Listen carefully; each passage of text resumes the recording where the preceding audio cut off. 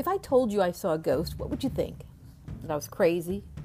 That it must have been something else, not a ghost? Probably a spider, Couldn't have been a ghost. You'd tell me that I was romanticizing the experience?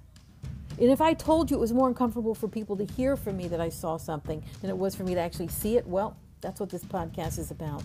It's about what I saw, it's about what I've seen, what I'm still seeing, and what others have said to me about what I'm seeing. See? That's the picture. That's what this is about, because I'm starting to see things. And what I'm seeing not only is what's in myself, but what's in other people when I share it with them.